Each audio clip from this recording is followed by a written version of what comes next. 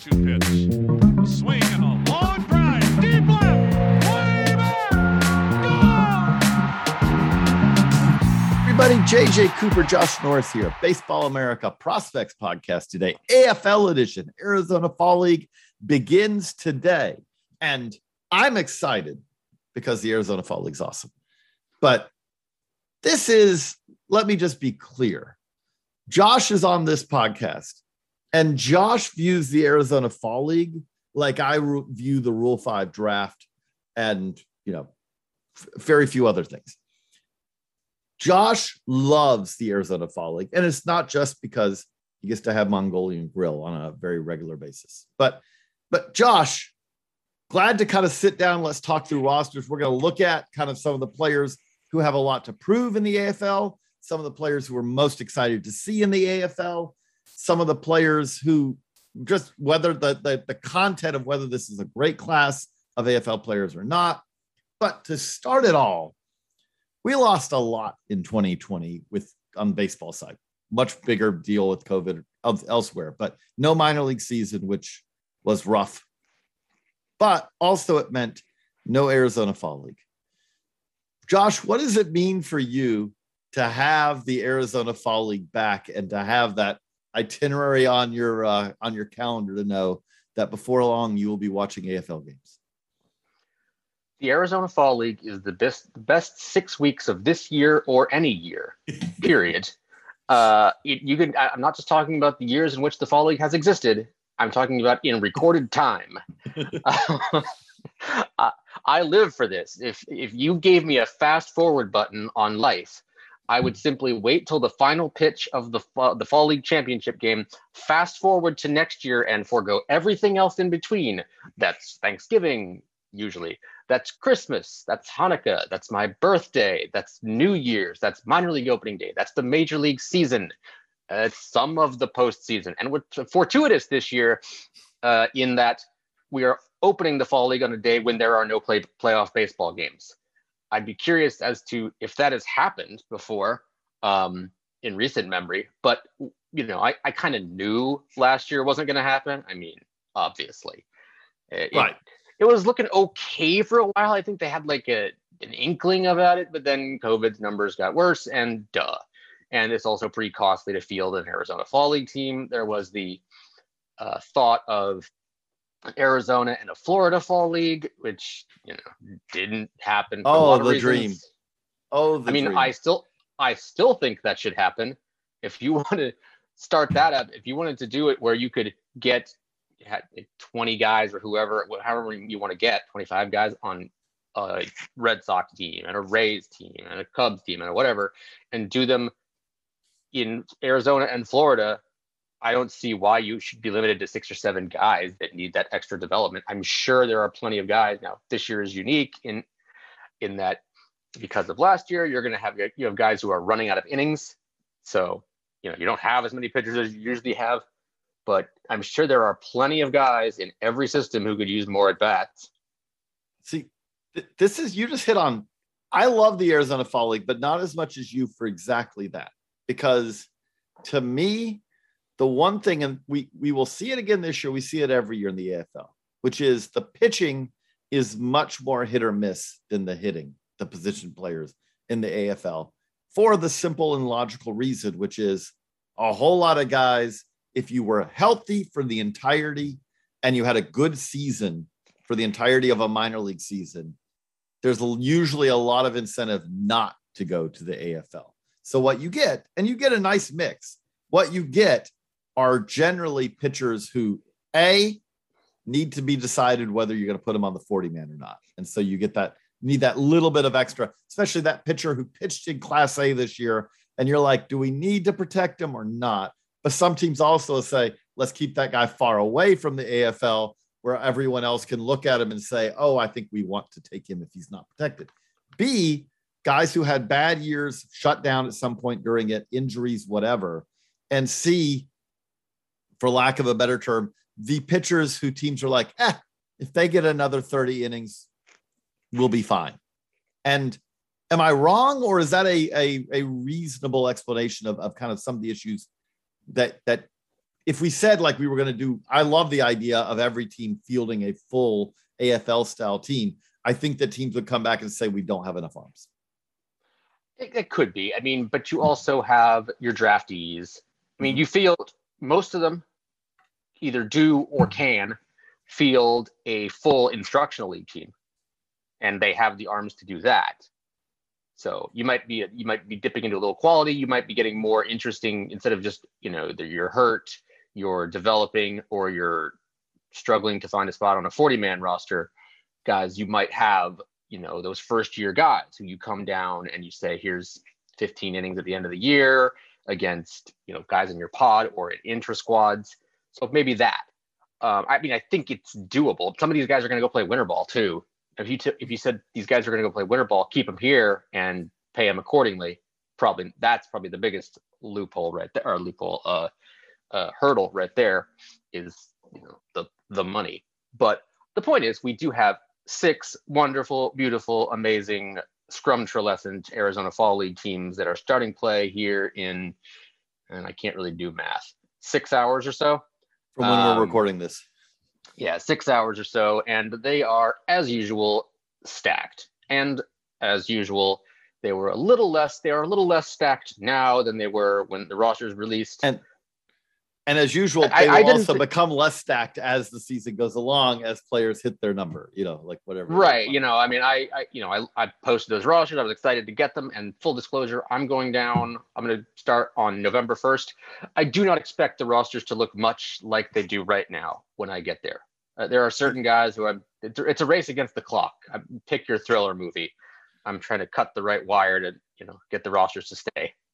Well, Riley Green is already off of this. We had Riley Green announce, the Tigers uber prospect, and Riley Green is out as he recovers from a concussion. So we've already had one very significant loss, but at the same time, the majority of our top 100 prospects that we had starting this are still there.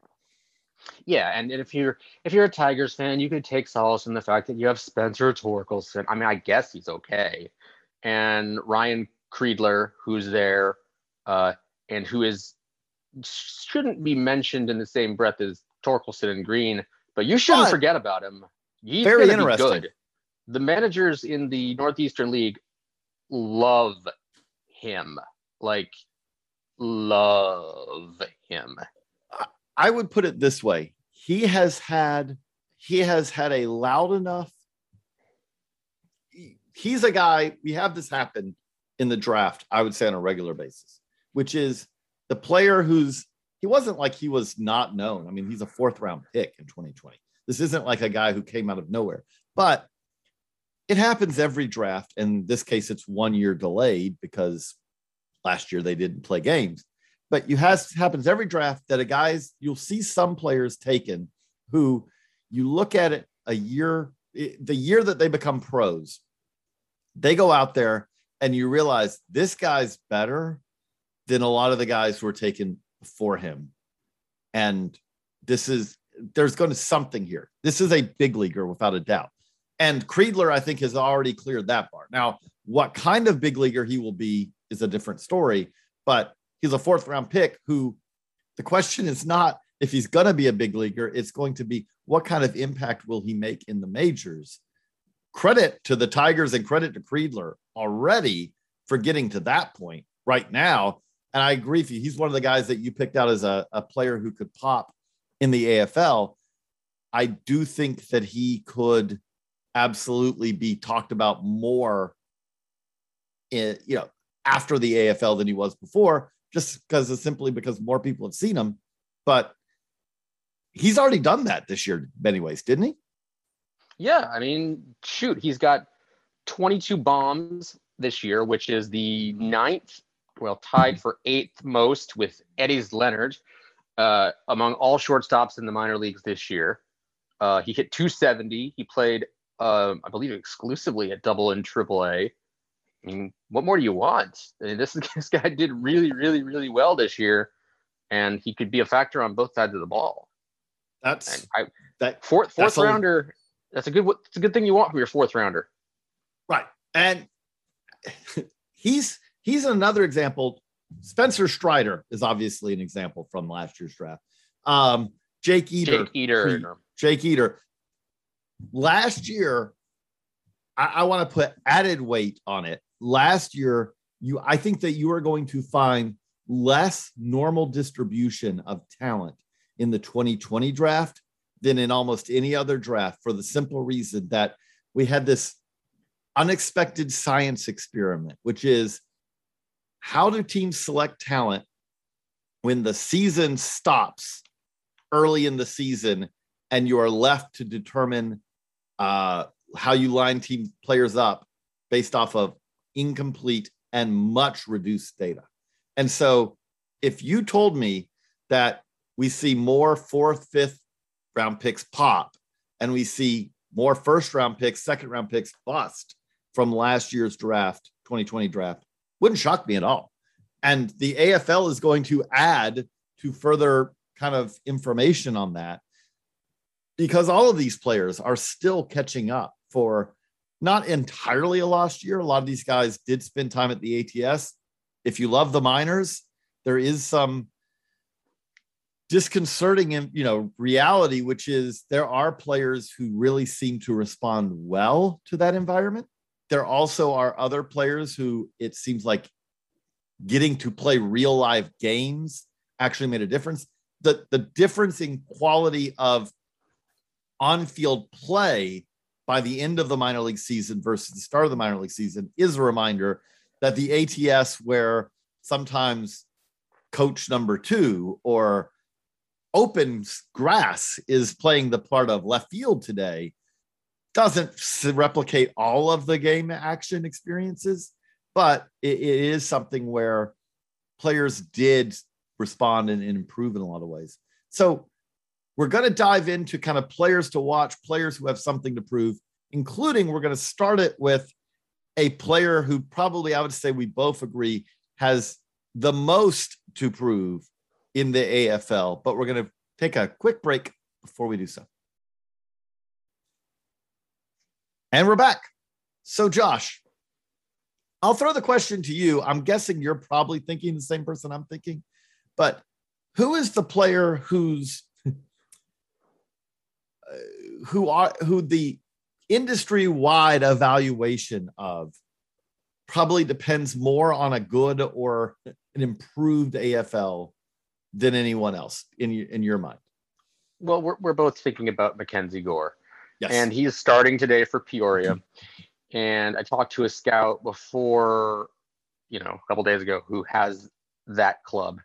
And another one of his scout mates said to him, good luck figuring the blank out of Mackenzie Gore this year.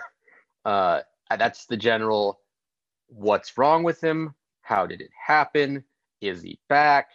It was a whatever the opposite of a magical mystery tour is. It was some kind of mystery tour, but it sure wasn't magical this year for Mackenzie, who, was shaky last year, reportedly at the alternate site. Was shaky. I will say not reportedly, simply because where he came into the year, the fact that he didn't help them in their playoff push when they needed pitching help is a sign, is a reminder. And yeah, he definitely was shaky last year. Yes. And then was similarly meh in big league spring training.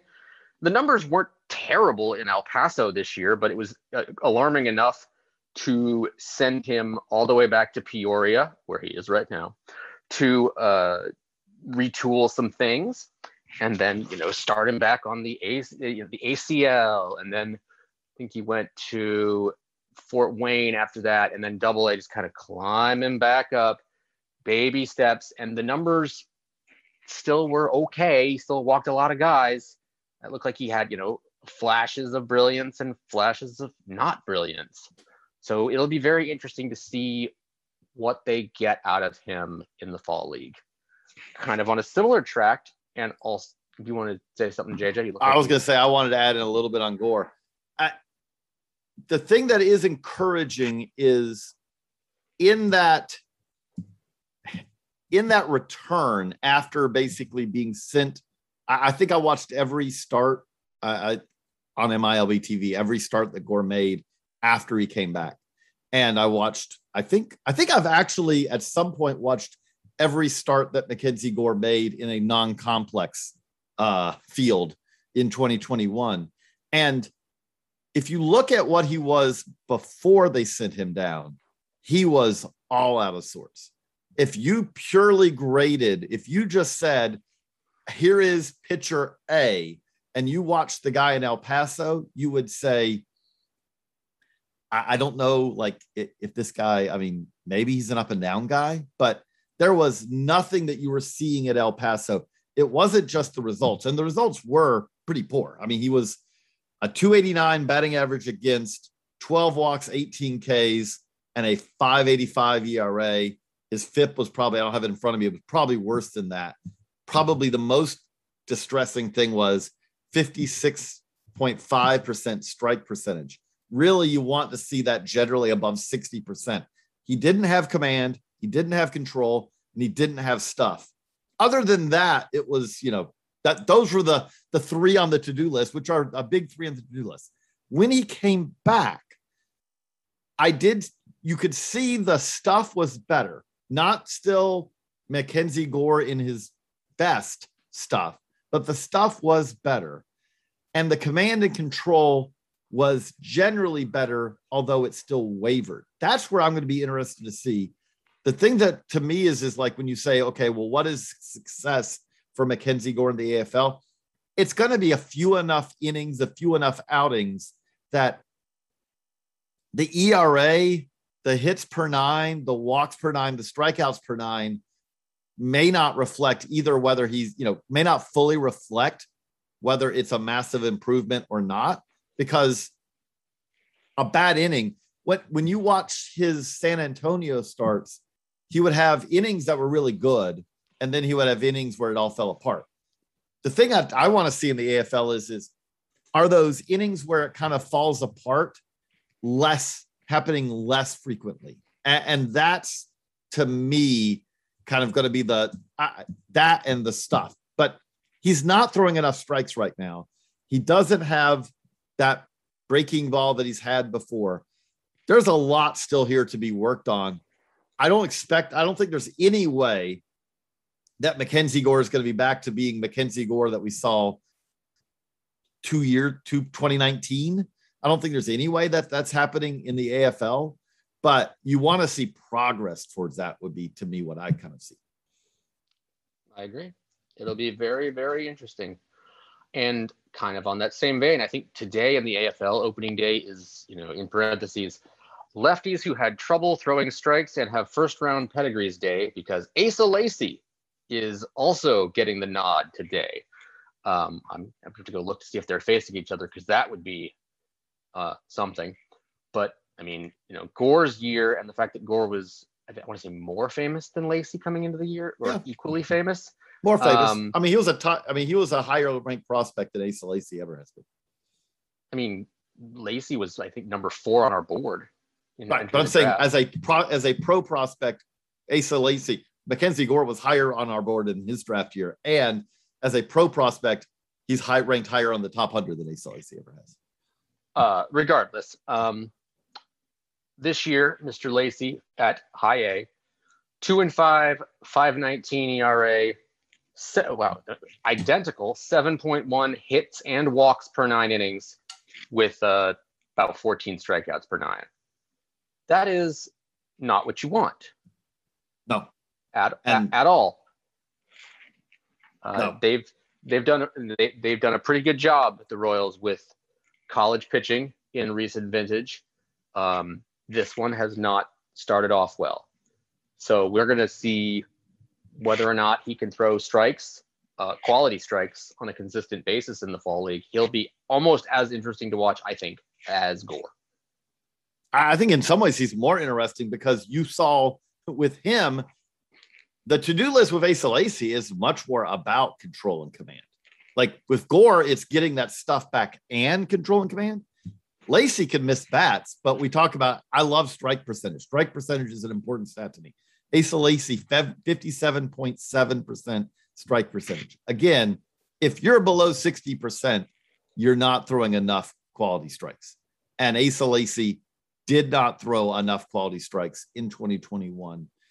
I actually, you mentioned about the Royals and pitching. They've gotten a lot of these college pitchers to the big leagues. They still have some further work to do on having these guys have success in the big leagues. I think that they can get there. But right now, you look at, to me, the success of the Royals in 2021 at the minor leagues was their hitting development did a great job. So Lacy's strikes, let's flip it to something more positive, Josh. We talked about pitchers who have a lot to put together here, but we also, as we normally do, we're going to see guys in the AFL who are here largely because they're making up for lost time because of injuries. And I can't think of a guy more exciting for that than Gabriel Moreno. Oh, sweet mercy. I would walk there on bare feet to see that guy. I remember I live in North Carolina. The reviews we were getting on Gabriel Moreno were, I think, the best reviews on any player I've gotten in 8 years of being at Baseball America. Every guy came back with either all-star, perennial all-star, or even better than that. I, on my personal board, have him as the top catcher in the minor leagues, and I understand Adley Rutschman exists. It's not a huge swath, but I just could not have even fathomed the things that were coming out of scouts' mouths about him. I mean, there was one quote in our Northeastern League AA top 10 that was something like, it's not a question of whether he's going to be an all-star, it's the amount of all-star games he's going to make by the time he's 30. And it's like, and another who, put him in the Hall of Fame. It's like, wow, okay. And the only thing I think that may have prevented him from, jumping Adley is the fact that he broke his thumb.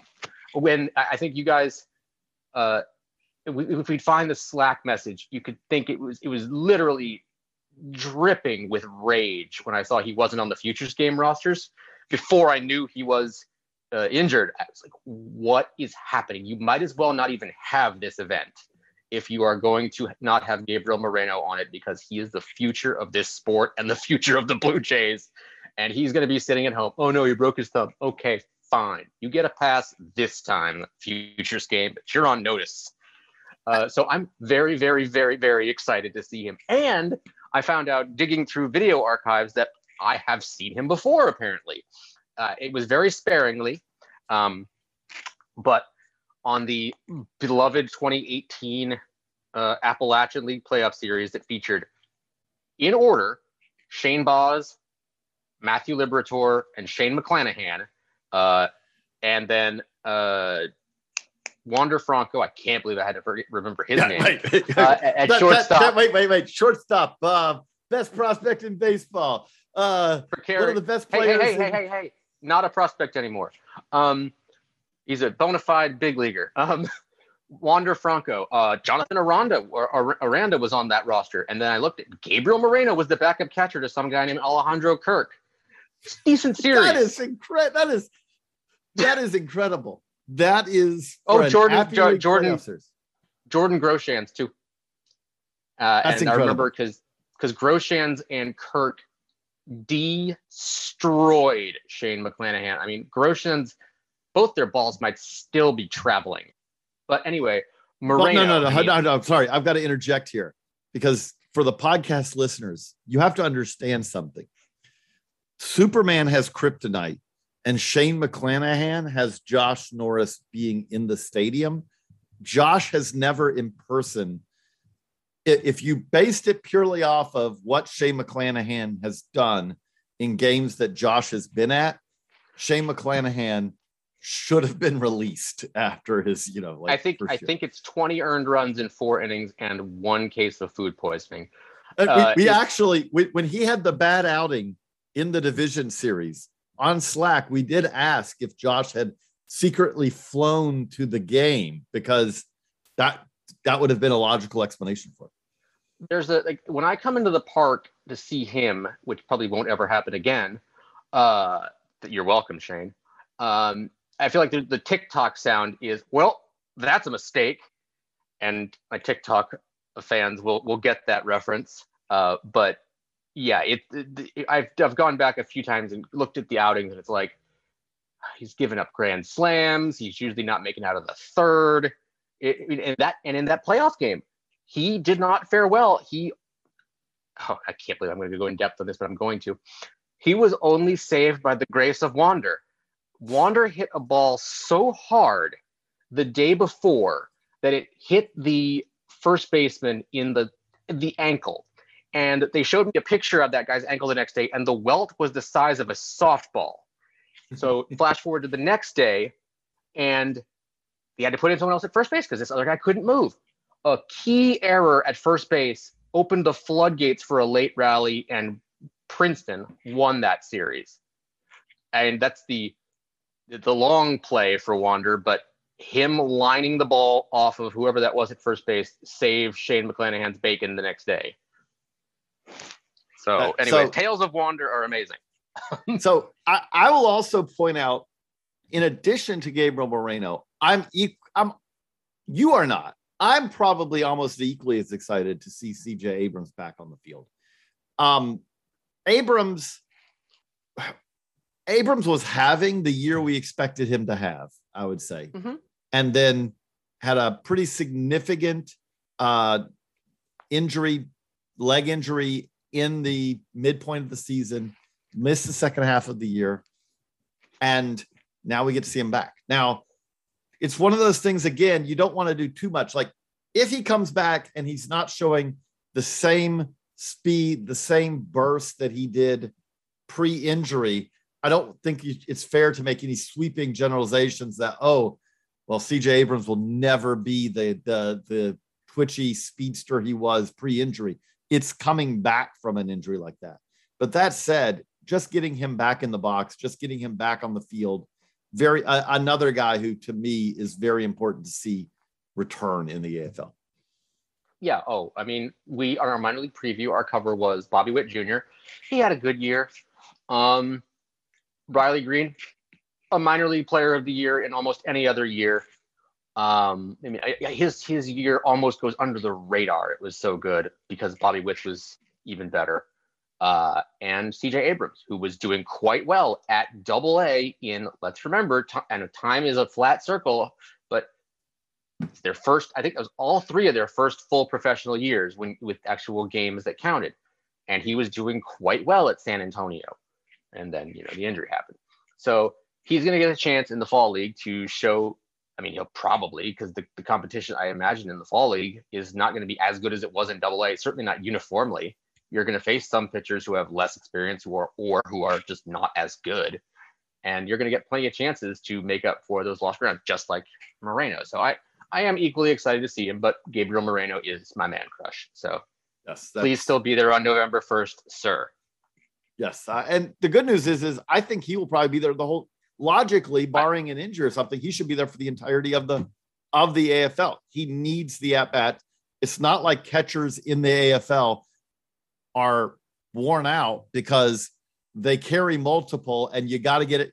That's something actually, you know what? That's a perfect thing that you can explain to people is the AFL.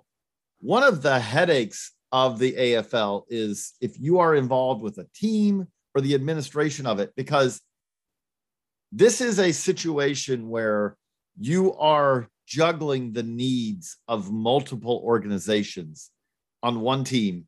And that comes with it a lot of, you can play this guy, he's a priority guy. He has to play a lot. This guy is a taxi squad guy. He can only play on these days. Please explain that to people, because that's something I think a lot of fans and listeners may not fully understand. Yeah, I mean, you kind of explained it, but you don't just get to say, if you're a club, you don't get to say, well, here are my 6 guys, period. No, if that's the case, you're going to wind up with a roster of like 60 pitchers and maybe no outfielders. You have to distribute the talent in such a way where you get priority guys, you get taxi squad guys, you get guys who might, play 2 days a week at X, Y, and Z position. So it's not always going to be exactly who you need from the org, and you're not going to get your best guys to play every day. Like, there are, I think 2 years ago, Julio Rodriguez was on the Peoria roster. And you'd think, I mean, I saw Peoria a fair amount. I think I saw Julio twice, maybe. And I think it was for like half a game both times. So they don't even get, they're not, he wasn't playing every day, all day, There are, you're not going to get nearly the amount of at-bats you want as if it were just, like we said in the beginning, like just a Cubs team or just a Mariners team or whatever. You have to split time with a billion other priority guys. So, it will be, you're not going to get as many at-bats as you want for Gabriel or whoever.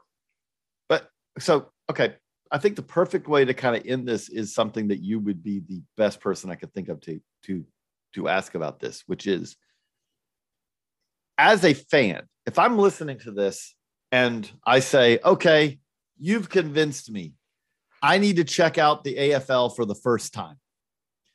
What should that fan know? What are some tips if you are a baseball nut and you're going to the Arizona Fall League for the first time? What are a couple of things that it would be useful for that fan, that person to know?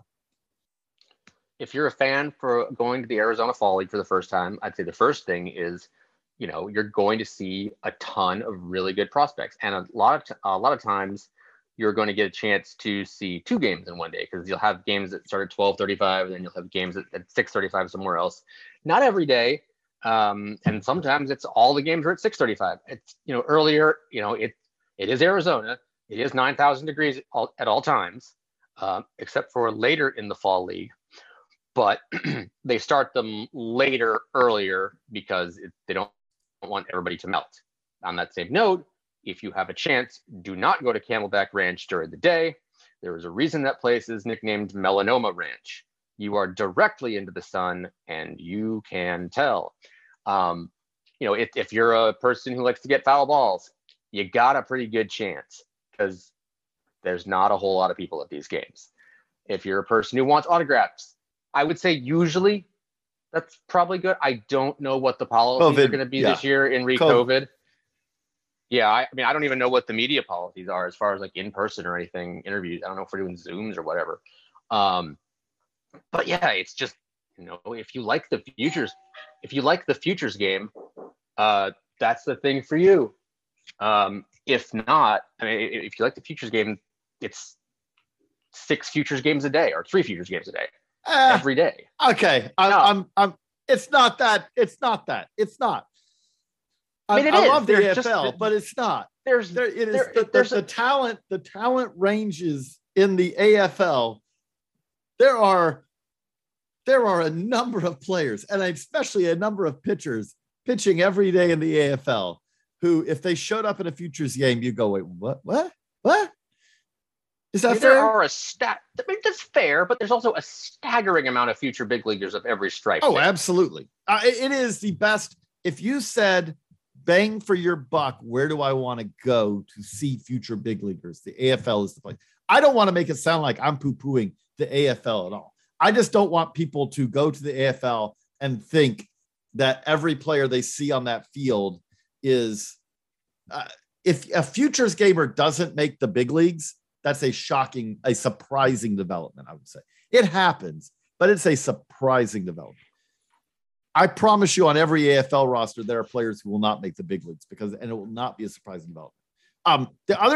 So I did want to ask you also with that, just on the specifics of it. Where would you recommend? I'm not saying specific hotel or anything like that, but if you want to do your AFL experience right, Phoenix, thing we love about Arizona is you can plop yourself down in Phoenix on the east side, on the west side, and you can get to every ballpark. It's drivable. It's not like Florida. You're not driving through Alligator Alley to get to the west side, to the east side, vice versa, all that. But if you were saying where to plop yourself down, what area of Phoenix is the best to aim for the AFL?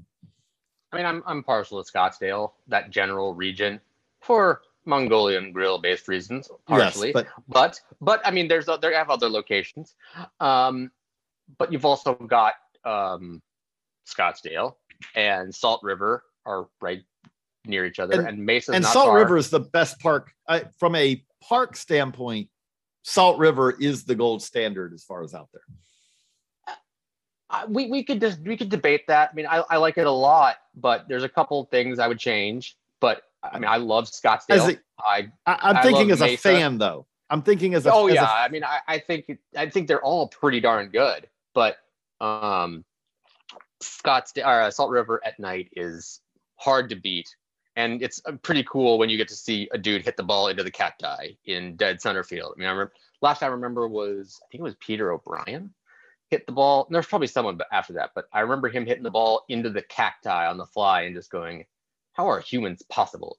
How is that possible by mere mortals? And the D-backs watched that and said, you look like our catcher. Well, at that time they did, because they were all, I believe he was with the Yankees still, but still watched it and said, hey, how would you like to play here more often? You know, this is our home park. And he did, and then he hit a very, very long home run at Chase Field. But yeah, I would probably think in the Scottsdale area, it's just, there's, you know, if you're a person who likes to go out at night and do things, unlike certain me's who are on this podcast, you know, that's a good place to. Old Town Scottsdale is really nice. But no, I'm asking it from a pure baseball standpoint. I do think Scottsdale, like you, I think there are more teams located that side than there are, you know. Oh yeah, I mean, if you're on site, if you say I'm gonna plop down in Surprise, you're gonna have a lot more traveling to do. Yeah, you absolutely would. Yeah, it's just a very, very fun little place to be. There's a lot of good stuff about it. You know, I've toyed with moving there, quite frankly. The thing I would also just add on this is kind of what Josh said.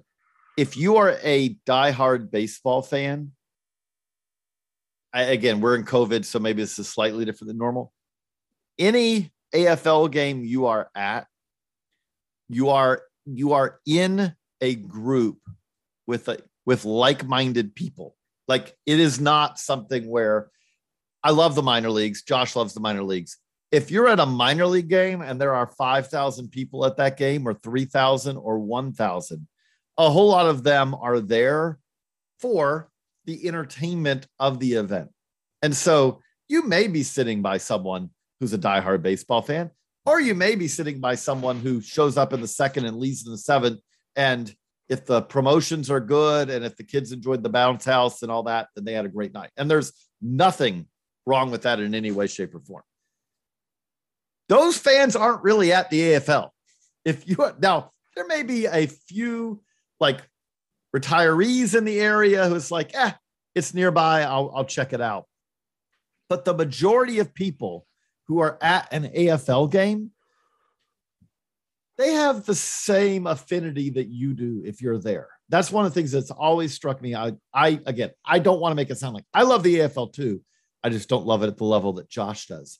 But the AFL, every time I've ever gone to the AFL, one of the things that strikes me is if you're sitting at a game, as Josh noted, there are multiple days where you can double up.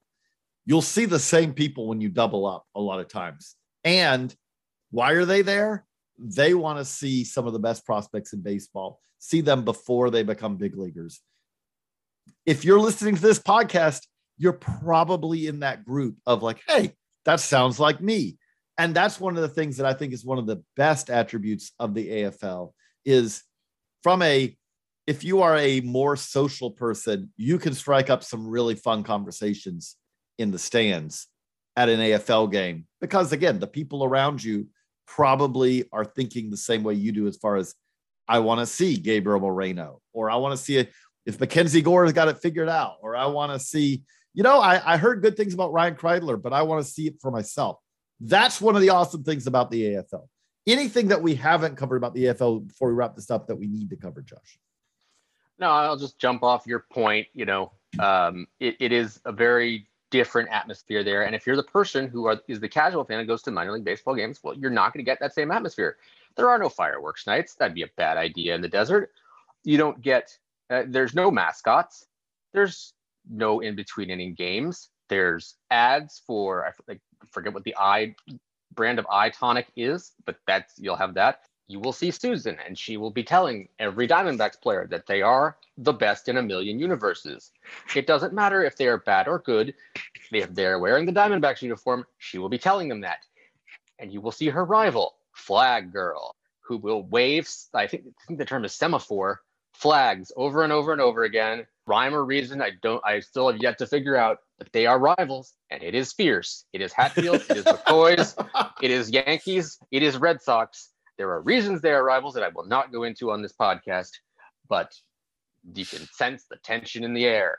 But these are not minor league baseball games, quite literally, because they are not minor league baseball games.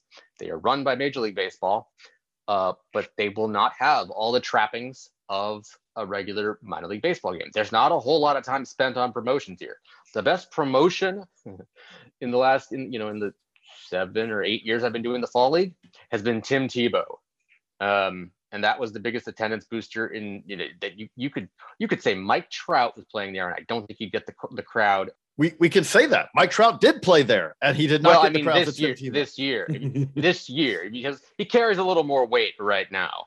If he were rehabbing for, I don't know, something there right now, he probably wouldn't get as big a crowd as Tim Tebow did. That was, I remember that year he literally, and I'm making air quotes right now, saved a fan's life during one of the games. But the point is, it's prospects, it's really great ballparks, it's usually pretty good weather, save for the random haboob. It's the future of the big leagues right now. You will see a ton of these guys in the big leagues next year at some point, probably pitching in the playoffs at some point. If you're a Red Sox guy, I'm just thinking off the top of my head here, Nate Eovaldi was in the fall league in one of the years I went. Tanner Houck was literally the last time I was there. One of the starting pitchers was Tanner Houck. I think there's probably 10 big leaguers from the last fall league game I was at, these many 2 years ago. So these guys will be appearing on playoff rosters. These guys will be, making impacts for your favorite team in short order. These guys will pop up at the Rule 5 draft, at which point JJ will do his happy dance for the length of time the Rule 5 draft takes. Disney be damned. This is the most wonderful place on earth. It is, and it is the thing he also that Josh kind of said there. It's pure baseball too. As if you're the kind of crusty fan who hates the between inning promotions and all, this is it for you. Not only that, but I guess there's a weird duality there. If you hate the between inning promotions, you may also be in the group of fans who are like, I hate pitch clocks. And if that's the case, you're not going to like the fact that there's going to be a very aggressive pitch clock at these games. So and there's been pitch clocks for like 4 years now in the fall. But they sped it up, though. It's now a 15-second pitch clock. So we'll see if it makes it.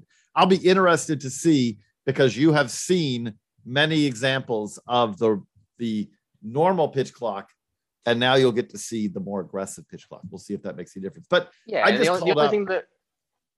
only thing the crusty fan will not like is, as far as pure baseball is, there's going to be a lot of pitching changes. If you see a guy goes more than 5 innings, you see a comet. I just called up the 2017 AFL. Oh, who led the AFL in homers that year? Ronald Acuna. Who was second? Austin Riley. Speaking of guys playing in the playoffs, unfortunately Acuna is not right now. But that's the best case scenario of what you're talking about here. Is you are talking about stars of the future starring right now. Yeah, I mean that, and first of all, I want to correct myself. The best promotion the fall league ever had was Michael Jordan, not Tim Tebow. So Josh is counting the days until he heads out to the desert to see his AFL games. I will be watching it from afar. Kyle Glazer also going out for us to the AFL. It's coming. Yeah, I mean, it's here. I shouldn't say it's coming. It's here. At some point, these games need to be streamed. There's 2 games this year that are going to be televised and or streamed, and that's the championship game and the fall league and the Fall Stars game. Other than that, they're not on, and that's really a shame. Like this, it's 2021, people. We have the technology to do this, and the fact that we're going to get 2 games in 6 weeks is nutty to me. These are big league stadiums. It's not like these are Appy League stadiums. Appy League. It's not like these are complex league stadiums. These are big league stadiums with Hawkeye data and everything you want. Only, unfortunately, in some cases, only not as much Hawkeye data as we would like. But yes, right. But the point is, come on, but people want this. Josh wants this. Perfect way to wrap it up. For Josh, I'm JJ. So long, everybody.